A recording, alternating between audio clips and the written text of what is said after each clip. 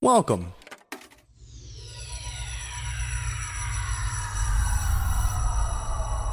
to Arcade Audio.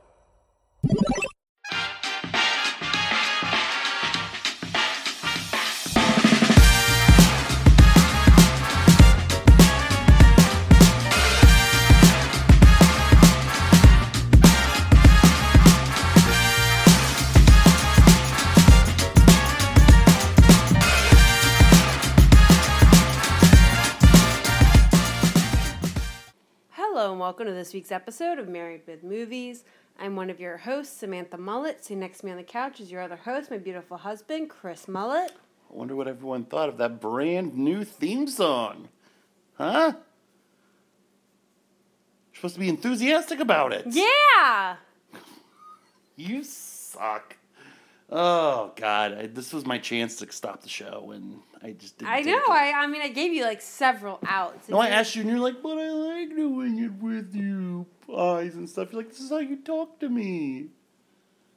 Sound like that. Yeah, it was close. That was not No, too far it was off. not. Hopefully you're hearing this show, if you're listening to Spotify. We can no longer say wherever you can get your podcasts. In some of the places you can get your podcast. Yeah. The majority of them. Yeah, so what you heard just at the top of the show is our new theme song, and you'll be hearing more of that song at the end. No more music from the movie that we're watching, because we never should have done that, but I was like, how many people are really listening and paying attention? Well, finally, Enough. people paid attention, and we got a little slap on the wrist, and hopefully it's nothing more than that. Haven't heard anything else beyond the initial word from Spotify for a couple episodes.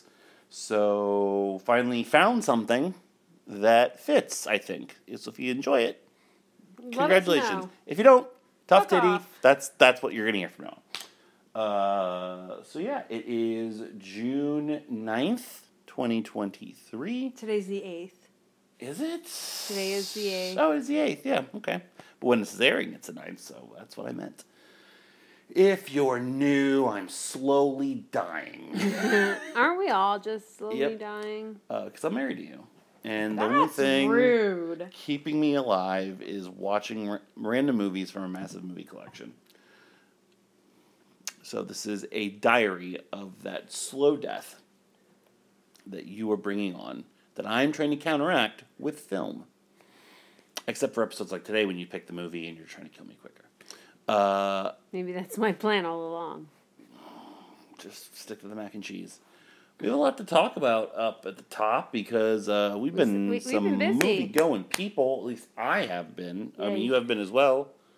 Kind of had a weird week at work where I've been able to work from home most of the week. Mm-hmm. It's been a little quiet, so as I've been working, I've had stuff on in the background. So I knocked out 2 movies at home, and then you kind of helped me knock off a third. And then we went and saw 2 movies. So I'll tackle the stuff that I watched first. Sure. First, from lowest to highest, I was just needing something like background noise, but I didn't want to watch anything I'd seen before because I'm doing a lot of that. I watched Clueless the other day. I watched Steel Magnolias the other day. I was going to mention something to you, but I love Steel Magnolias. That movie is fucking hilarious. You're so it's a weird. movie from my childhood. My grandmother and my mom loved watching it, so whatever. I don't give a fuck.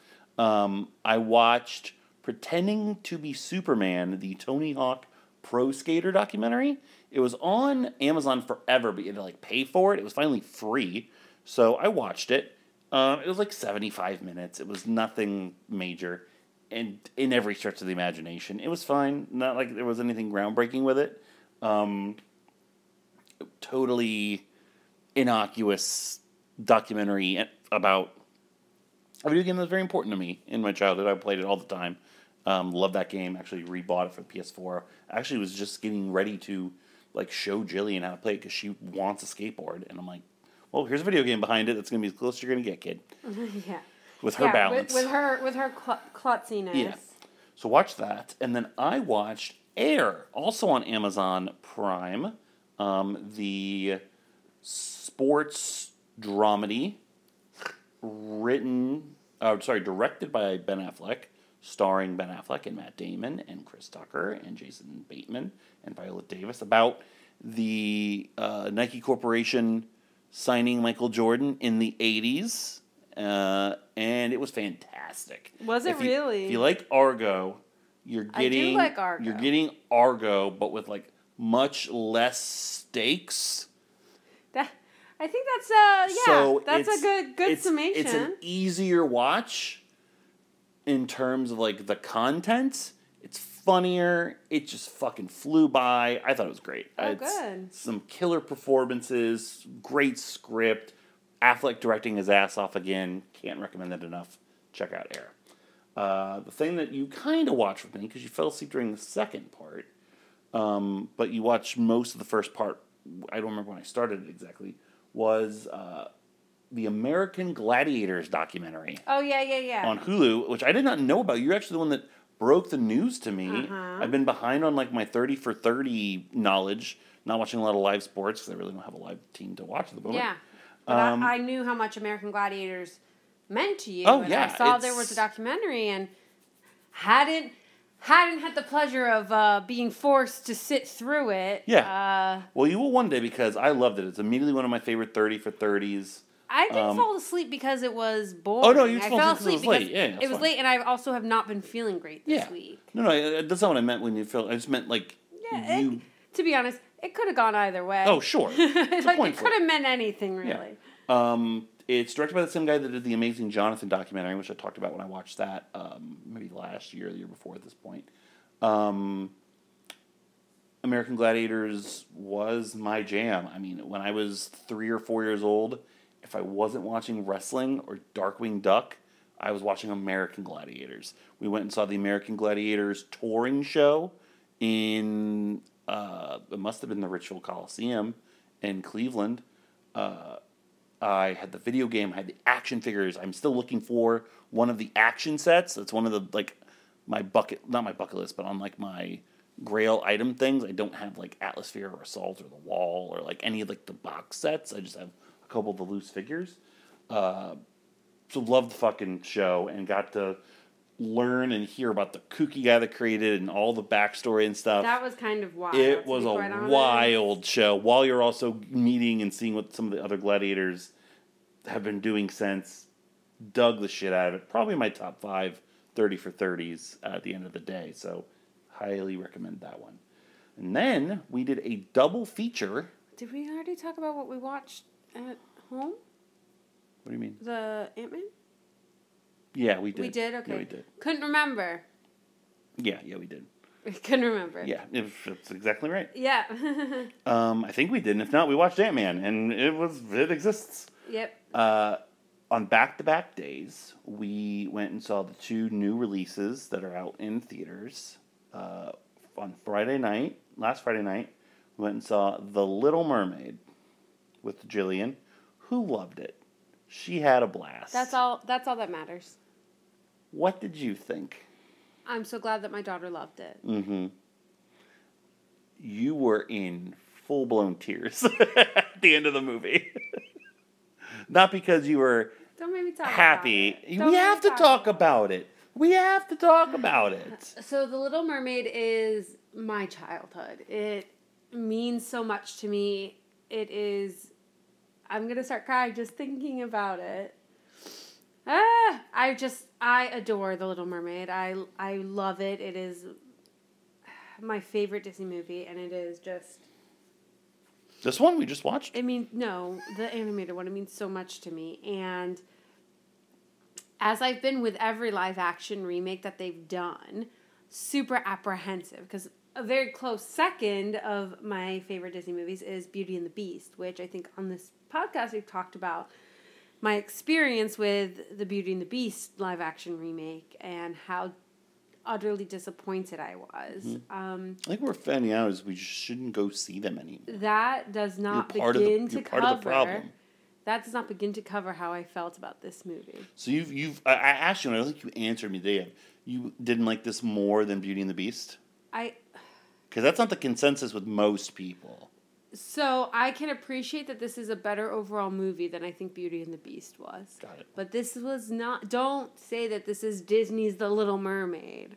Like, call it something else.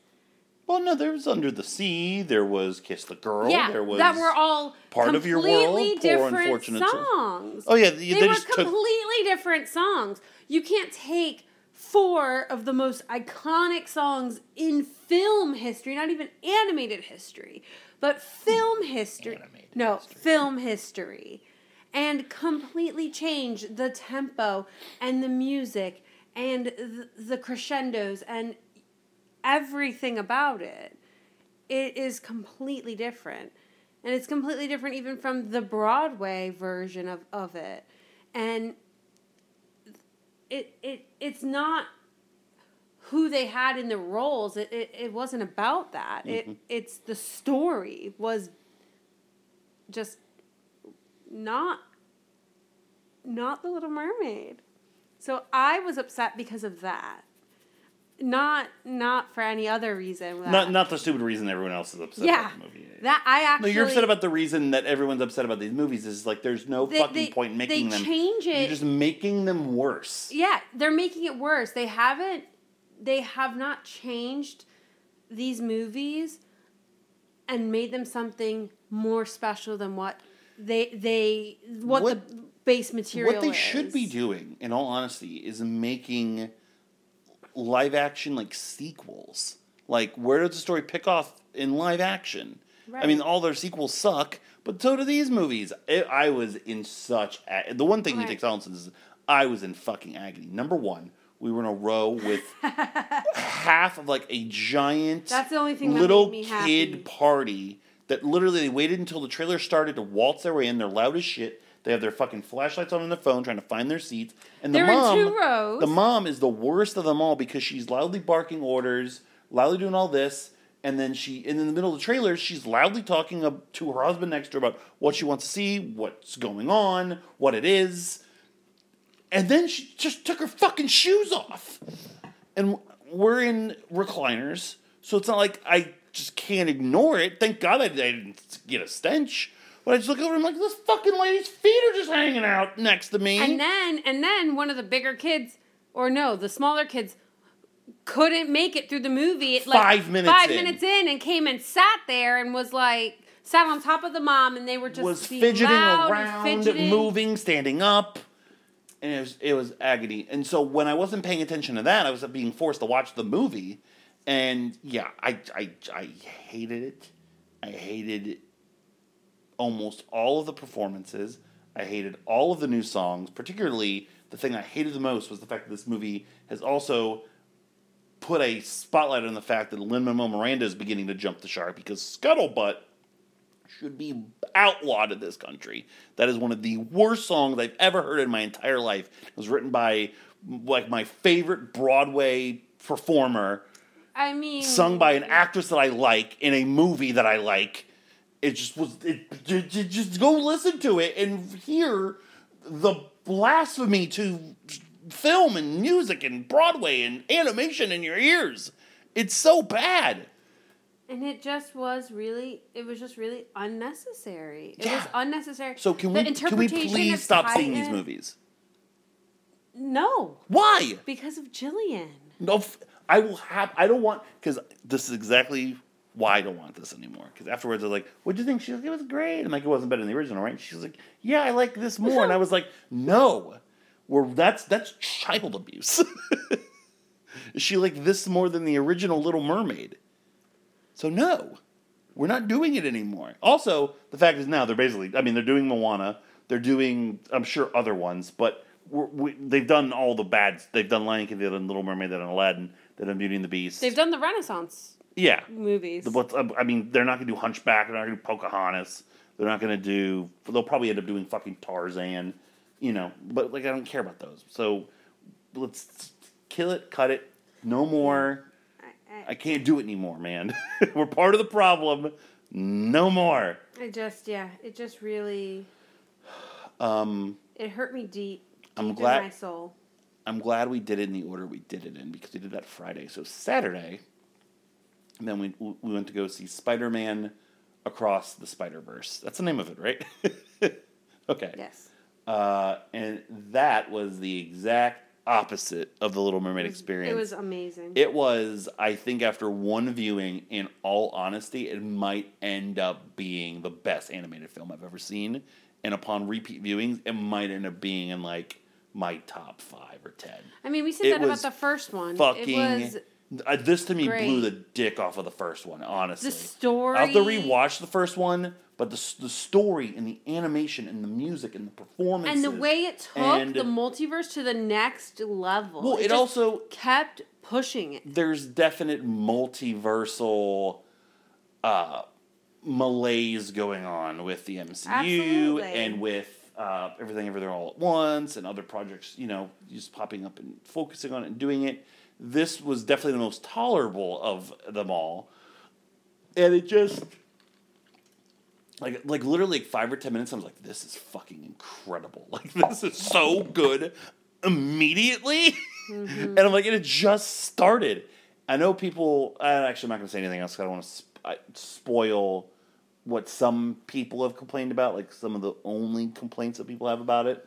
I would just say go see it. You're not going to be disappointed. Our friend Justin, who's been on the show before, his dad is basically Spider-Man, he cried 5 times.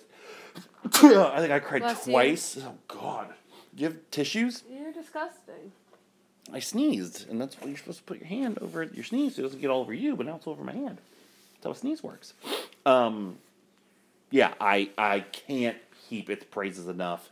It was undoubtedly one of the best movies I've ever seen. When Andrew Zangri, who hates superhero movies, goes out and sees it opening weekend and says it's a 10 out of 10, you know that movie is good. That's any argument I will say at the end of the day. That's a ringing endorsement. Exactly. That should be on the TV trailers. Wow. Andrew Zangri said 10 out of 10. Yeah, it's that good. So I want to go see it again. We are hopefully going to... we are going. So a bit of crazy travel plans. I'll be in Chicago next weekend now for a wrestling show that I've been waiting 20 years to see. A wrestling match, I should say. It's not even the actual match. If the actual one-on-one match happens, I may try to go through that as well, but this is... No way! Fuck off! It depends on where it is. Yo, fuck off! That one's probably going to be like in Canada or something. Yeah, go fuck yourself. This one's I'm not doable. renewing your passport. This one's doable because of where it is and when it is.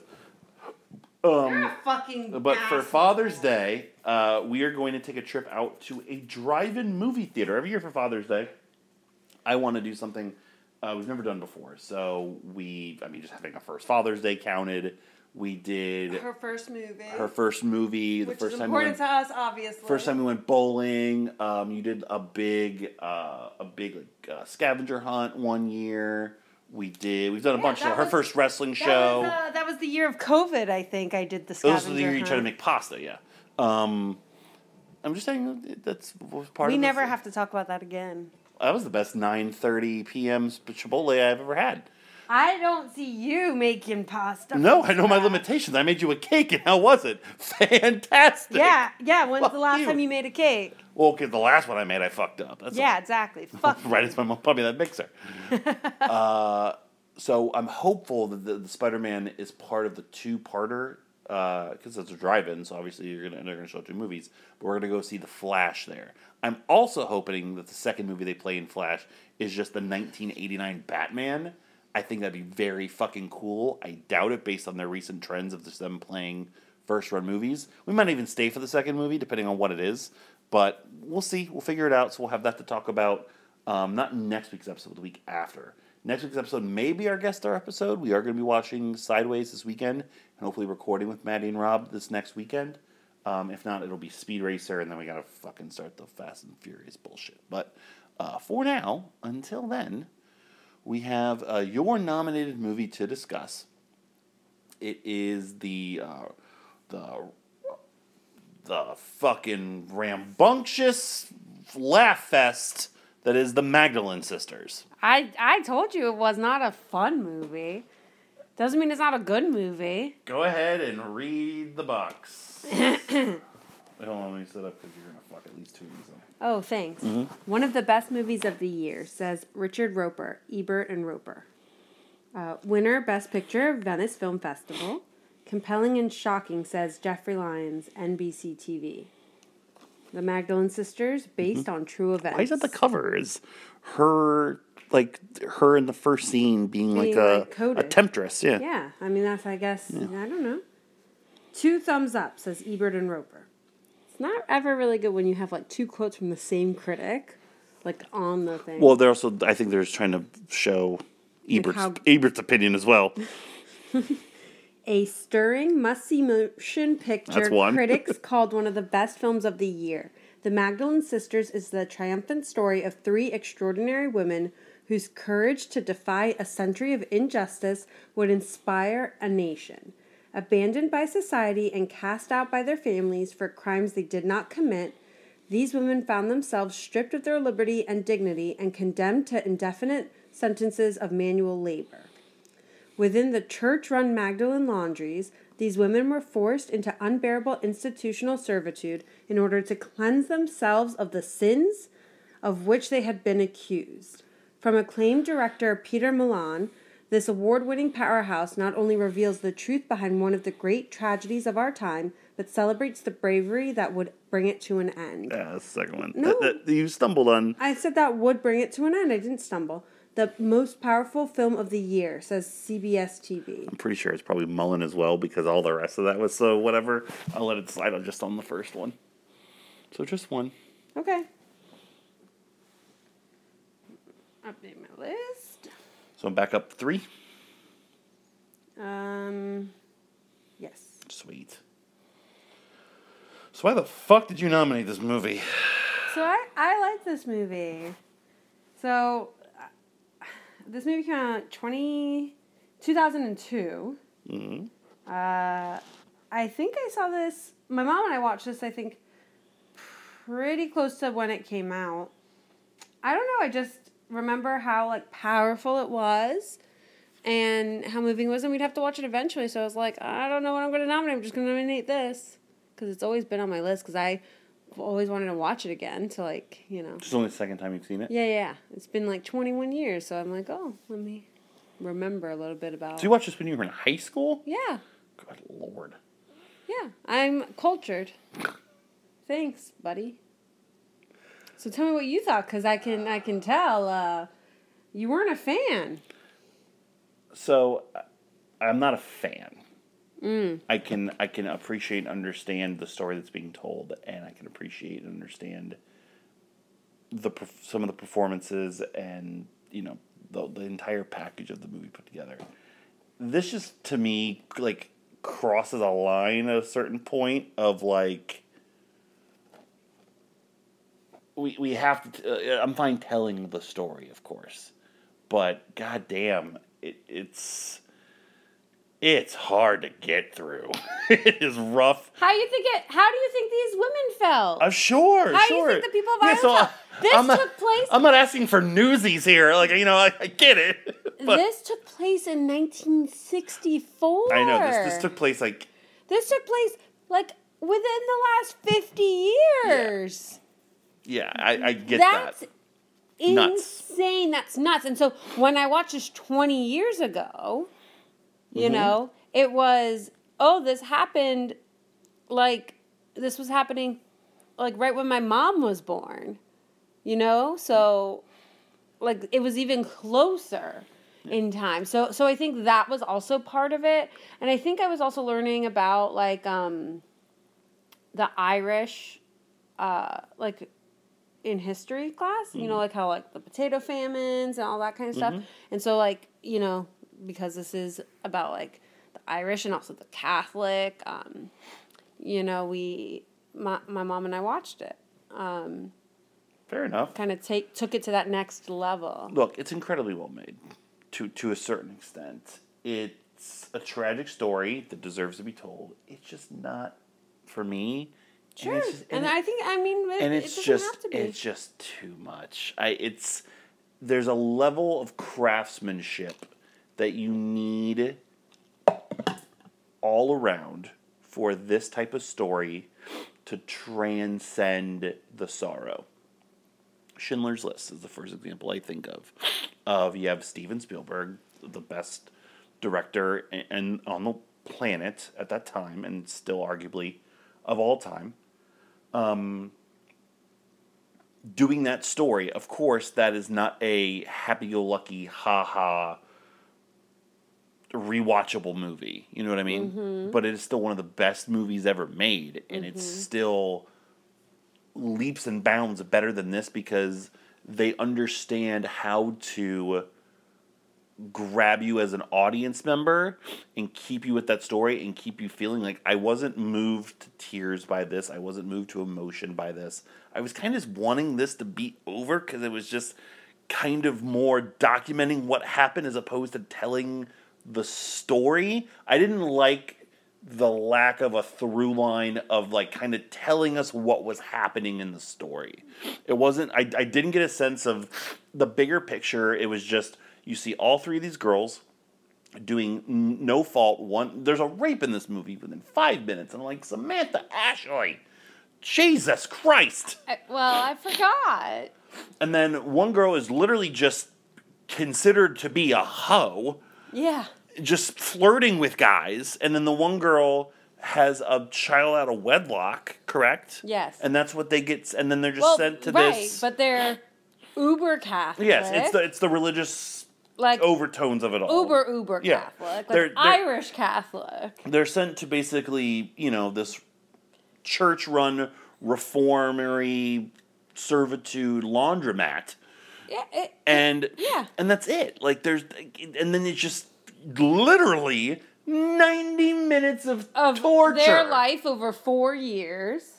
It's 90 minutes of torture that they experience, which in turn we are privy to. Yep.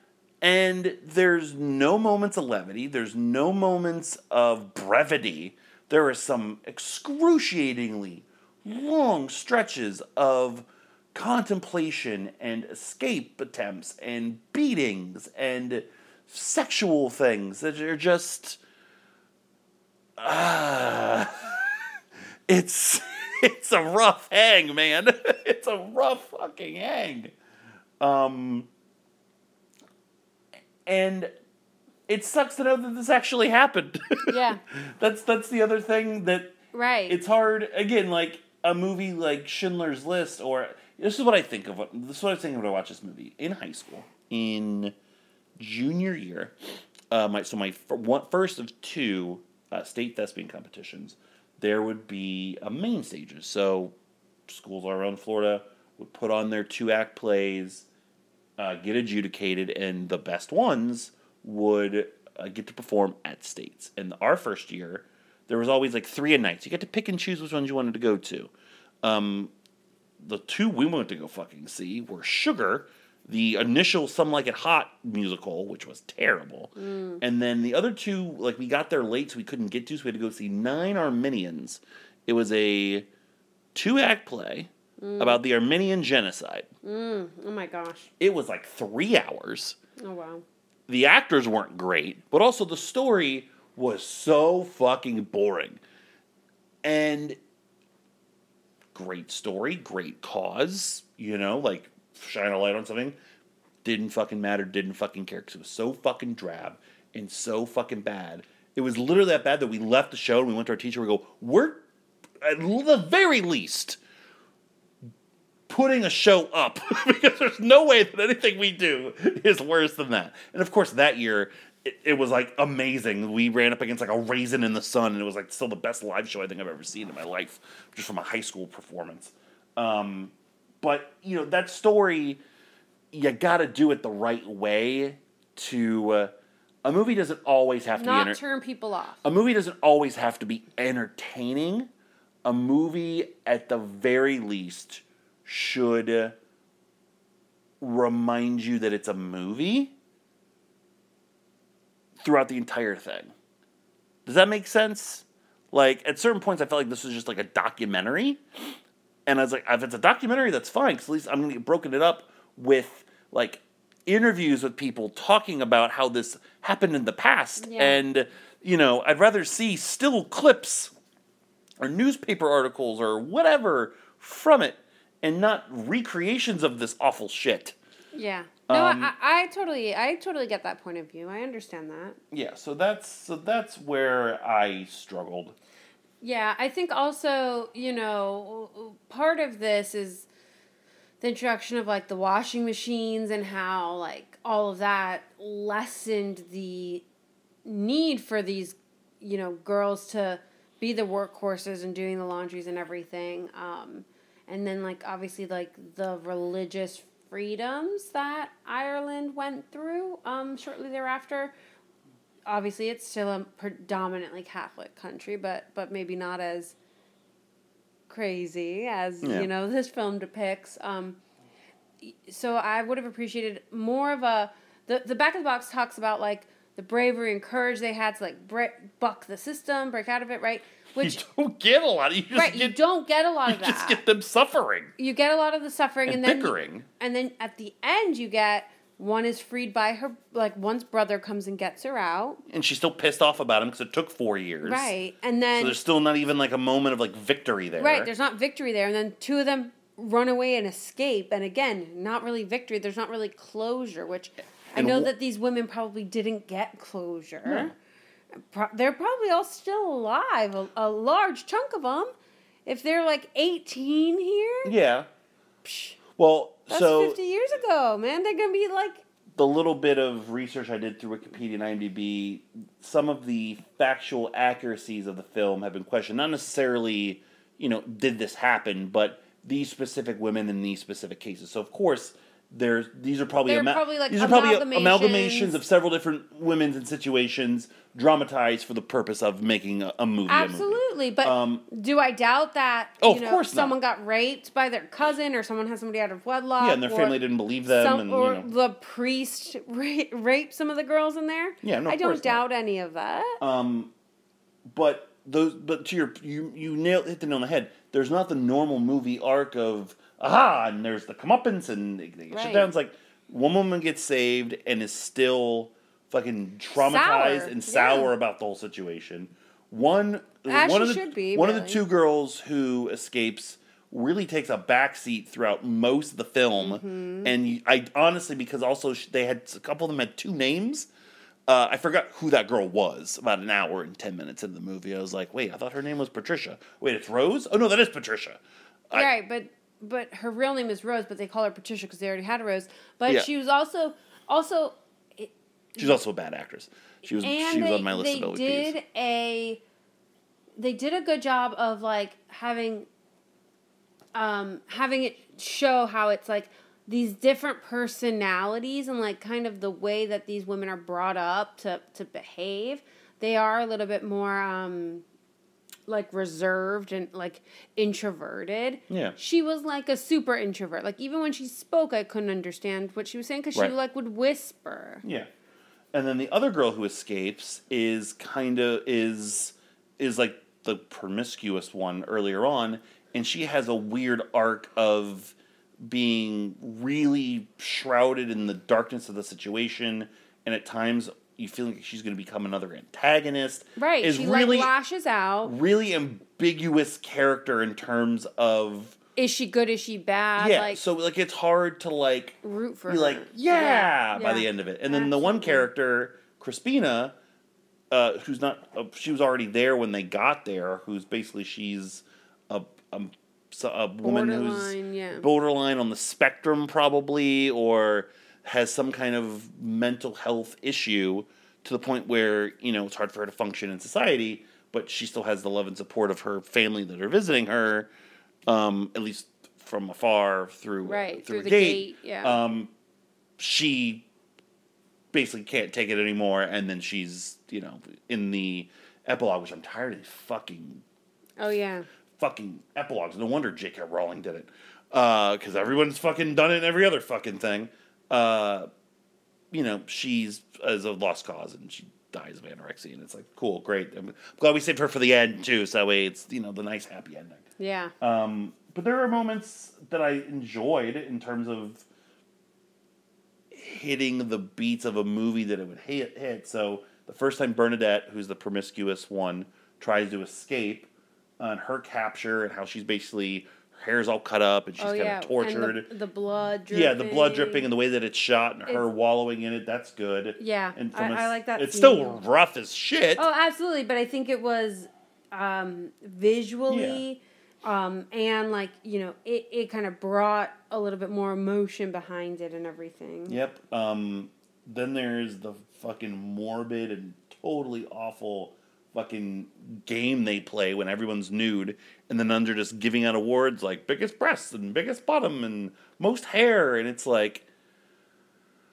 oh, it's so fucking hard to watch. It really is. Because it's just awful. It's just awful shit. And to me, so the front of the box is compelling and shocking. It's never exploitative to me because they're trying to honor and tell the stories of the women. I agree. There's still a line to me where you have to make up your mind in like a historical drama of what you're going to do. Like, you can do that kind of thing to me in like a demented horror movie. You can do that kind of thing maybe in like a black comedy. But in this, I just... You gotta give people something. You gotta give people... If you're gonna make it 2 hours, you gotta give people fucking hope. You gotta give people, something. And then you follow it up with some of the stuff I didn't necessarily like about the movie. Like all the St. Christopher stuff with Crispina's necklace and what happened to it. And like the reveal it was just Bernadette and kind of the execution of the argument and the fighting around it and everyone's reaction. It was just a big swing and a miss for me. That was totally unnecessary. You could have plucked that whole 15 minutes out of the movie and would have been a much better movie, because now it's an hour and 40 minutes as opposed to 2 hours, and you're just padding the runtime with character stuff that doesn't do anything. MacGuffins that, just help kind of move the story along. You'll never hear me ask this often. How many swerves you got over there, bud? Oh, 19. Cool. 19 of them. Do you want to hear what they are? Nope. I don't. One of them was about her sucking his dick. Crispina sucking the priest's dick. Ashley, come on. Have some decorum here. What would you say happened there? You can flower it up. And then not have it be as vulgar as possible. So when the guy blows cigarette smoke into the vagina. when he puffs some smoke into her cooter. So I used to smoke a pack a day for 6 years? Sure. Sure. I never did that. I lost opportunity. That's been all for this week's episode. Well, I never smoked inside. I could probably count on one hand the amount of times I smoked inside in my life. It would just be like bars. It would just be the one time we smoked in the apartment for a movie Rich made. I think that was literally the only time I ever smoked indoors. Mm-hmm. So very, very rarely. So lost opportunity, and you're not going to be outside without any pants on for me to do it. Also, does that affect anything? I don't know. I don't know. Can your pussy get affected by secondhand smoke? Is that a thing? Look it up. No, I'm not going to Google that. Just don't have it on images. Gross. But my favorite scene in the movie, my favorite part of the movie, is the "You are not a man of God" scene. That I was just gonna say that. I was like, I did like, the whole build up of Margaret going in, finding the poison ivy or whatever it was, and like washing it with the clothes, and then the rash, and then that kind of reveals what has been happening. I also liked it because it is for a snippet, like a moment of humor in the movie of the priest getting comeuppance and in real time seeing his reaction to everything and getting embarrassed in front of everybody. And you see a couple of the reactions from the girls, and it's like, oh, maybe this is where it's going to start. And then Crispina, has the reveal of that she's got it too, obviously, because of the relations they've been having. And then her just repeatedly lashing out what felt like maybe 50 times. Some astronomical number. It was just at least 24 times. Bellowing, "You are not a man of God," at him as he's across the field. I thought that scene naked, trying to feel better. I thought that scene was great, and then the reaction of all the people, all the people who weren't affiliated with the church. Yeah. Their reactions, the nuns' reactions. I mean, I thought it was just really well done and well shot. Yeah. And then the movie, from there, things wrap up kind of soon afterwards, and there's some good, like, the escape that we kind of reference is suspenseful and well done, but there's just a lot of stuff beforehand that bogs it down, like, you want to root for Bernadette, and then she's just being a bitch to this old lady who's dying beforehand, that you're waiting, and you don't know who this old lady is, we have no emotional connection to her at all. Well, we saw her in, like, one scene. Sure. That was it. It's the same thing with the Una character. You see the Una character earlier on. One scene, yeah. Like, one scene of her getting her hair cut and getting, lambasted by Sister Bridget. And then later she's towing the line and being a good soldier. And, Yeah. there's no cohesion for that moment to become, if you see a little bit more. Catalyst of anything. Yeah, the catalyst for something. If you see it happen through a couple other scenes, that moment later on gives you more of a spark, instead of me having to be like, she had a weird name, Una, okay, that's the woman who got her hair cut, okay, so now she's on their side, why? So that bogs it down, and then, like I said, the still frame wrap-ups of just, them escaping, and, the two that have escaped separating, and you seeing what's happened to the four women via text, and then a final scrawl, which, did you notice in the final scrawl, it had a list of names. Were those names the women that were in the laundries, I'm assuming? I think that's and not correct. not people that were like the nuns or the people that were torturing, right? I think that's correct. Because I saw Noreen on the list. Makes sense. And that's why I was curious. But I mean, like, that's kind of like an older name. Sure, I mean, that's my Irish. Grandmother heard it in a movie, and she. What movie? Like that, I should don't do it know. for the show. I think my mom probably knows. Should do it for the show. But I couldn't tell you. So yeah, it's. What is Rabbit Proof Fence about? Just to see if I made the wrong decision. The Aborigines in Australia. And it's like the same thing almost. No, it's not a happy movie either. What happens to the Aborigines in Australia? Do you know anything about Aborigines in Australia? I know they're in Australia. Do you know anything else about them? Boomerangs and blokes, eh? Do you know kind of like what happened to the Native Americans here? Yeah. Kind of similar. Oh, cool. I should have picked that then. Just kidding. Do you have anything else before we get an MVP and LVP? No. Right. No, I think we covered everything. MVP and LVP. Where do you want to start? Let's start with LVP. I think we already touched on it a bit. I already put one person up. I did not like the actress that played Rose / Patricia. Even before, so the three initial scenes of the girls, they're stylized a little bit because you get texts as to who they are, like little mini chapters. And the first one you get is Margaret. Is that her name, I believe? Mm-hmm. The girl who gets raped by her cousin at a wedding, I think they're at, or some kind of family function. I think it's a wedding. Yeah, and it's pretty bare bones, normal. And then you see Bernadette, she's literally just at school or somewhere where she's getting verbally shouted at by a group of men, and she's kind of playing it up and teasing them and toying them a little bit. She's, sent off. And then Rose she's just had the baby out of wedlock, correct? Yeah, like she just had it. Yeah. And, they take the child away and it's her reaction to it. She's really melodramatic. And in a movie like this, you gotta kind of bring it for me to buy into your shit, or else you're gonna hurt a lot more. Exactly. And she wasn't. And then I think because of that, I don't know this for sure, like I said earlier, she's just not really...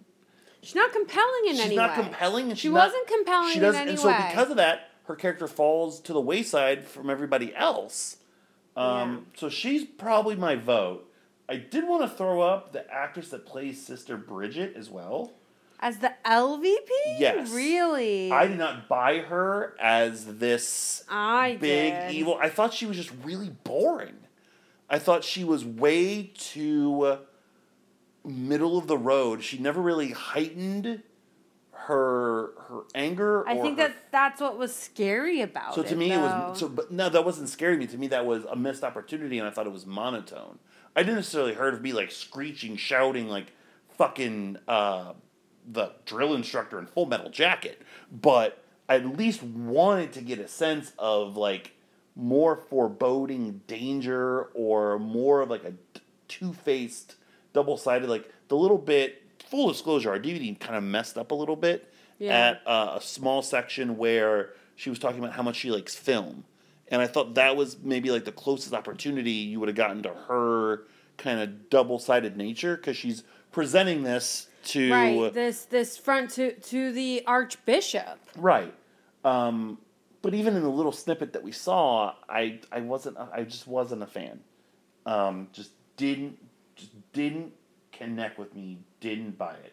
If she'd been a little more damaged, I think I would have liked the movie more, because I felt it would have been a little bit more fictionalized, and in that I could have suspended my disbelief a little bit and been at least waiting for this villain to get their comeuppance or do something.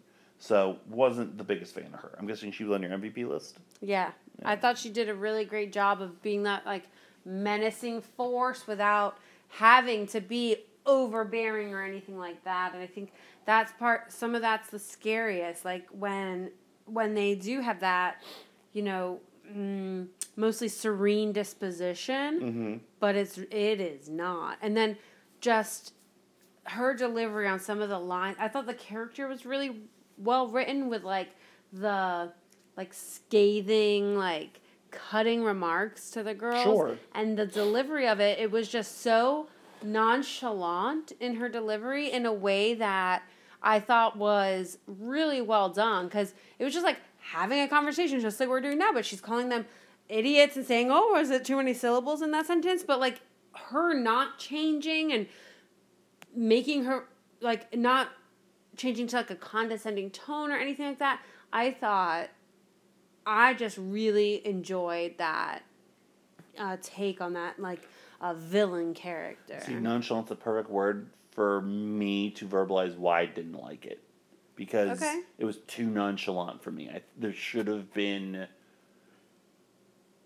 You're saying there should have been something. Yes, there should have been a reason or an impetus or something to it to make it hit harder with me, and it just didn't happen.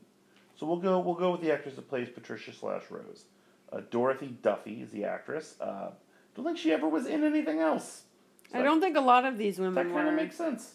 So Dorothy Duffy will be the LVP of the Magdalene sisters. Who do you have for MVP?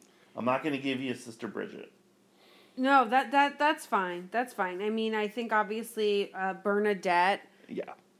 I mean, I think she had the most to do. She's also incredibly charismatic. Super charismatic. From that first scene of her, you know, that's a make or break moment of the other two girls get a lot of time in their world and their deal, and they also have traumatic things happen to them. Whereas Bernadette, she doesn't do anything. She doesn't do anything except be good looking and flirt a little bit. Right. She just is. And she has to, but she's so good at it that I can imagine in 1964 that being terrifying to ultra religious people and being dangerous at that point. I totally get it. From there in, then she has those ups and downs like you talked about. She borderline is a villain when she is like stealing that St. Christopher's, when she's talking to the lady, the old lady and everything. But then she is still...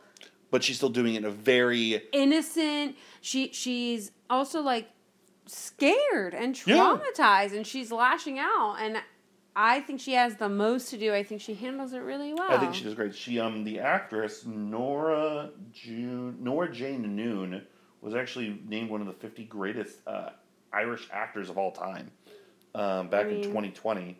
So that's something for you there. I also want to give a shout out to the actress that played Crispina because of that You're Not a Man of God scene and just kind of some of the stuff she played up. I ultimately been still go with Bernadette. I mean this, it is nice and as non-offensive of a way as possible. Okay. Whatever you're going to say is going to be offensive. No. I think in the context of the movie, it's fine. She simple jacked it a little bit too much. Oh my God. Does that make... But do you know what I mean? She went full? She didn't go full, but she still went a little bit too much for me in a couple parts. Okay. But I was like, I'd rather it have been a little bit more ambiguous, because then you feel for her more. Sure. That's, again, still sounded wrong. I was like, well, she's a little too stupid, so whatever, put her somewhere. That's not what I meant. Yeah, sure. But yeah, no, I think the answer is Bernadette. Yeah, and I don't think anyone else other than Margaret had enough to do. No, there's a lot of interchangeable girls and a lot of interchangeable nuns that, to be candid, I was just like, is this movie over yet? For me to really hunker in on the nuances of what they were doing. So Nora Jane Noon will be the MVP of the Magdalene sisters. Anything else? Cool. No, not at all. This was something. This was. But look, now you know. Painful. This happened. If it was painful for you, imagine what it was like for those women. You could have sent me an article or something for it. You wouldn't read it. The length. No, you're right. The length and just the amount that's piled on. It could have been tightened up. I think that your comparison of the type of topic with like how Schindler's List was done, which is lauded as one of the greatest movies ever made, right? Mm-hmm. It's not like that's an easy topic either. Arguably, in my opinion, it's worse from a relatability standpoint. And here's the thing. This sort of thing is still happening in some stretches. Absolutely. All the conversion therapies that they have absolutely happens. Yeah. All these abortion laws and everything is only going to make shit like this happen worse. The fact that this was, like you said, taking place as less than 50 years ago. The Beatles are happening, and is like fucking. We have your mom was cable 15. Television. This was happening, and your mom was a teenager.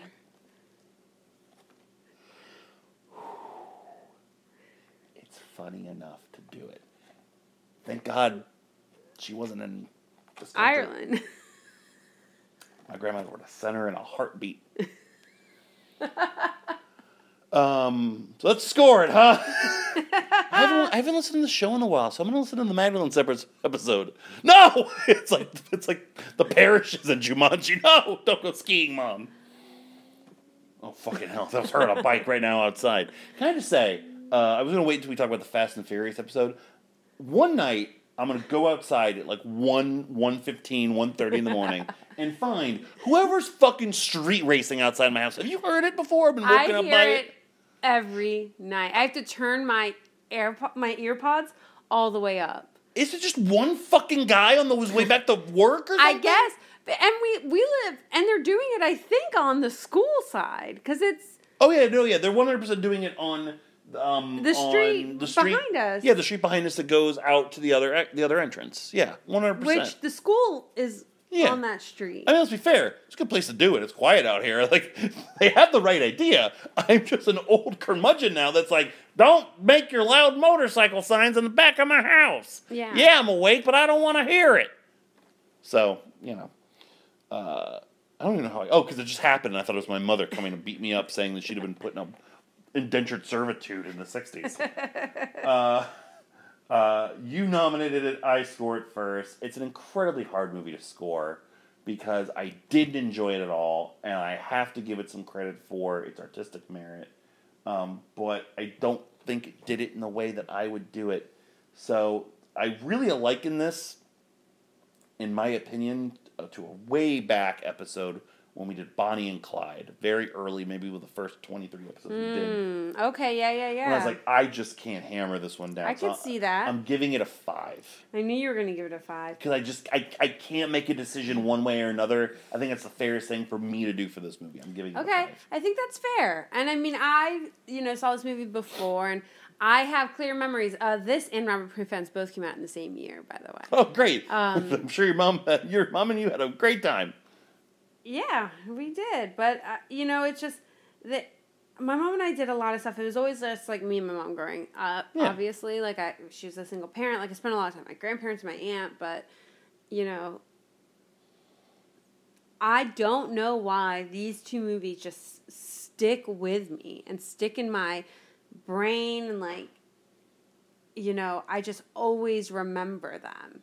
And I think that says something about it. I think that being able to tackle this subject, even if, you know, it wasn't done in like the most perfect way, I think still deserves some merit. And I liked the movies. I appreciate the story that they told. I'm going to give it a 7. 7, so a 6. A 6 overall for Magdalene Okay, sisters. we watched this yesterday, right? The 7th. Yeah, on the 7th.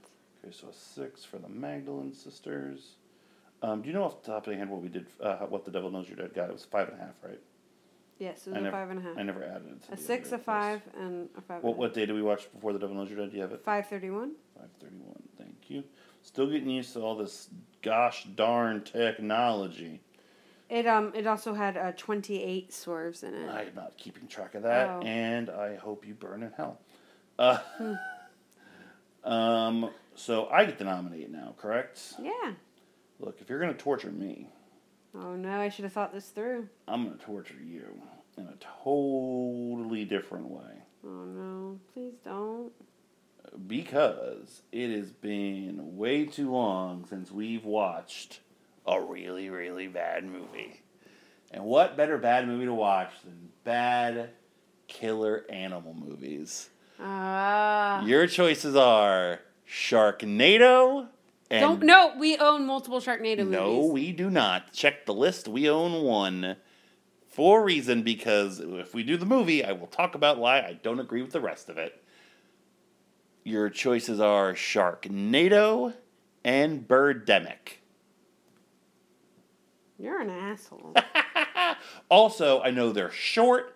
I know they'll be easy to watch. And we may need that as we have 10 Fast and the Furious movies coming up. And you're out of town. I'm out of town. We got a lot going on. So I'd rather have something like that in the queue. I checked beforehand. There's only one Whatever, Sharknado. you're such an asshole. I don't Sharknado know. or Birdemic? This is hard for me because I don't really want to watch either movie. Can I tell you one fact that'll probably sway you in No, one way I or know another? exactly what you're going to say. Tara Rita's in Sharknado, so we're going to watch Birdemic. Thank Yes, you. it worked! Woo! You're going to regret that. I can't believe you didn't think that I knew that. Just in case. Just in case. How much do you know about Tara Reid? Look, I hate her.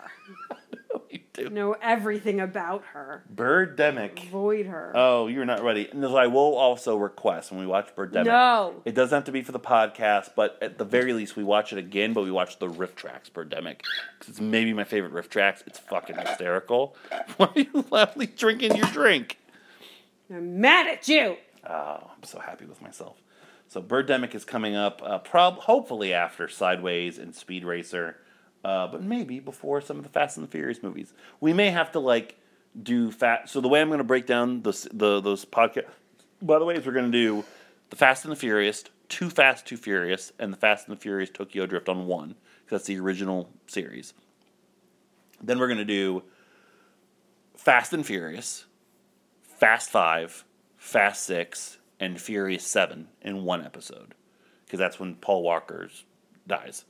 And then we're going to do Fate of the Furious, F9, and Hobbs and Shaw on the other one. I think that's the best way to do it. We're at F10. Well, it's not out, and we don't have it yet, so... It'll probably be out by the time we get to it. Won't. If it's out by the time we get to it, we have to add it in. We're not. We're going to have... Hopefully we'll have those done by the middle of July, is the goal. It's a fast fucking summer, baby.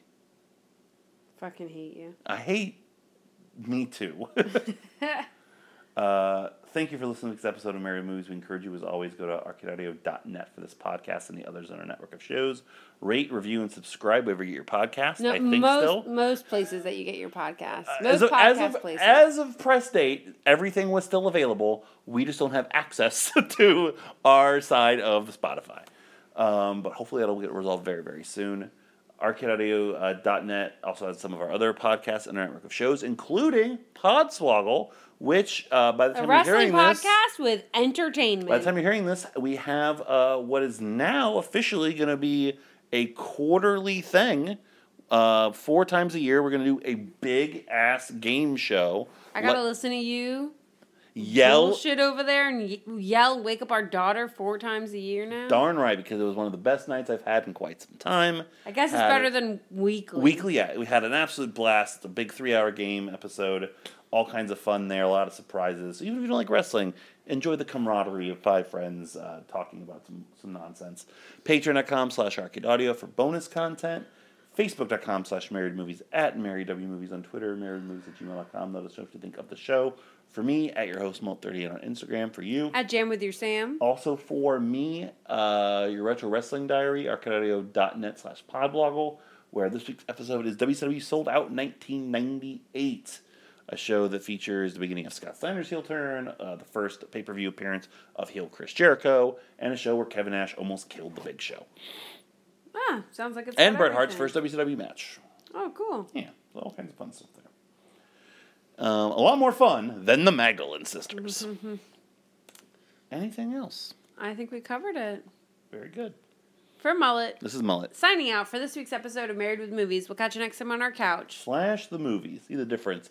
You, depress me with, something that actually happened, and I pick a movie about killer birds. What will happen in the future if we don't take care of global warming? This is going to be a super political podcast. What almost happened to you at Epcot getting Shut the fuck up. Tacos. We're going to have to fucking talk about that again. I'm going to have to relive this terrifying moment in my life. I hate to tell you, we're going to have way too much to talk about once you watch this fucking movie. This is, without question, this is basically, if you don't know about Birdemic, this is basically a Neil Breen movie without Neil Breen. I mean, then I'm not interested. Psh, don't tell me a Neil Breen movie without Neil Breen. One day I will actually plunk the money down to get one of those. Mm-hmm. But it'll be the worst moment of my life. Yeah, because I'll pay $25 for it. You just can only get him through him. The man's smart.